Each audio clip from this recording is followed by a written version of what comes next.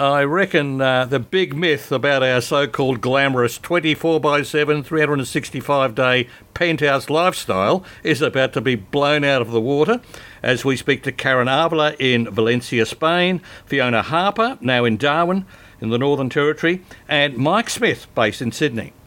I've got Karin Avila on the line. She's from the east coast of Spain. She's originally from the US, but she's been in Spain for a couple of years. Karin, how did you go for your vacation?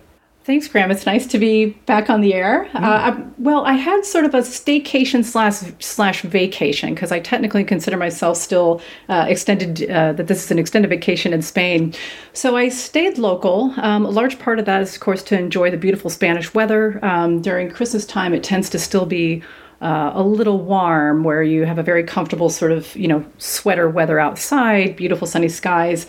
So I stayed with family, celebrated with a local family friend for Christmas Day. But I think the peak really of the holiday celebration was January 6th, which is a big holiday celebrated throughout Spain. It's called Reyes Magos, or the Three Kings. Magos actually translates into magicians.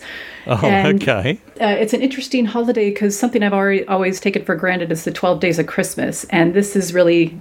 The 12 days of Christmas ends on January 6th. So it's celebrated with parades and gifts. Usually the large gift exchange with families happens on that day. There's large parades. In some cities, they'll parachute the Three Kings in, or they'll drop them in by helicopter, or they'll manage to dig up a camel and horse and elephant, as tradition goes, and ride into town. So it's quite a big celebration. That was really the peak. Yeah. So do people line the street to see the parade? They do. In everywhere from small villages to the large cities, the streets are crowded with locals and visitors if they happen to be there to see the parade. So you had someone else staying with you. Did you show them around? So we actually stayed and went to the local seaside town called Moraida, which is on Costa Blanca. Yeah. And so this is a smaller town, so it was a smaller celebration. Fortunately, no helicopter or parachuting in at the Kings, but the Kings walked in across the beach behind in front of this very dramatic sunset, and so we went to celebrate locally. Right. And is there a special food that's eaten in Spain at this time, the Three Kings holiday? There is. It's called the roscon cake, and this cake is very similar to what they serve in Mardi Gras. In fact, I believe it's the same thing.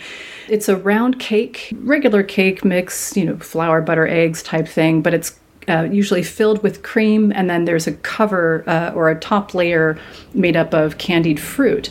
And they'll put a small plastic king and a bean inside the cake. Whoever gets the king is king for a day. Oh. I'm not sure what that translates into. Whoever gets the bean has to actually pay for the cake. I love it.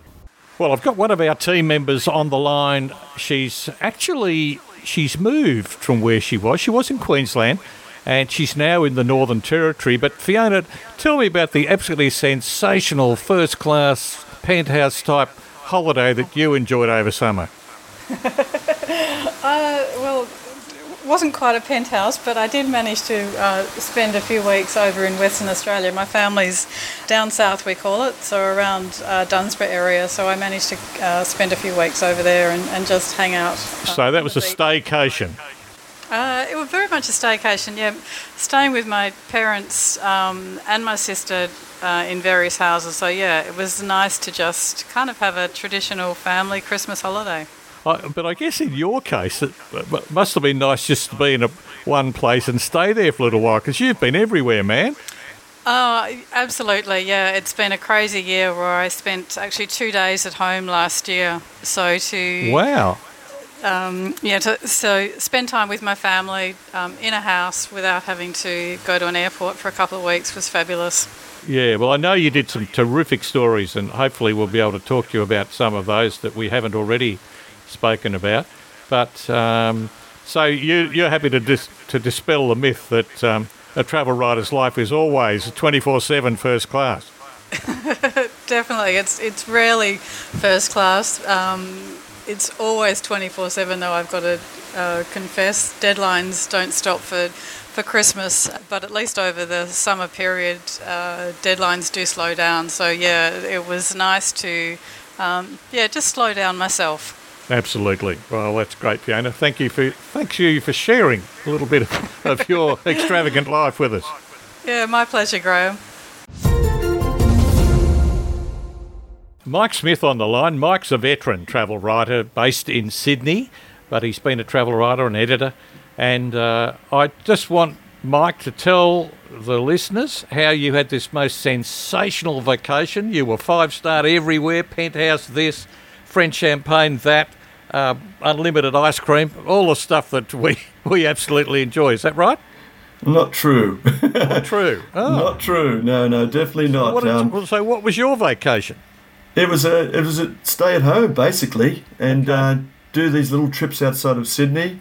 Having 2 young grandchildren, we tended to go to the beach quite often. Catching the ferry to Manly and having fish and chips on the beach there.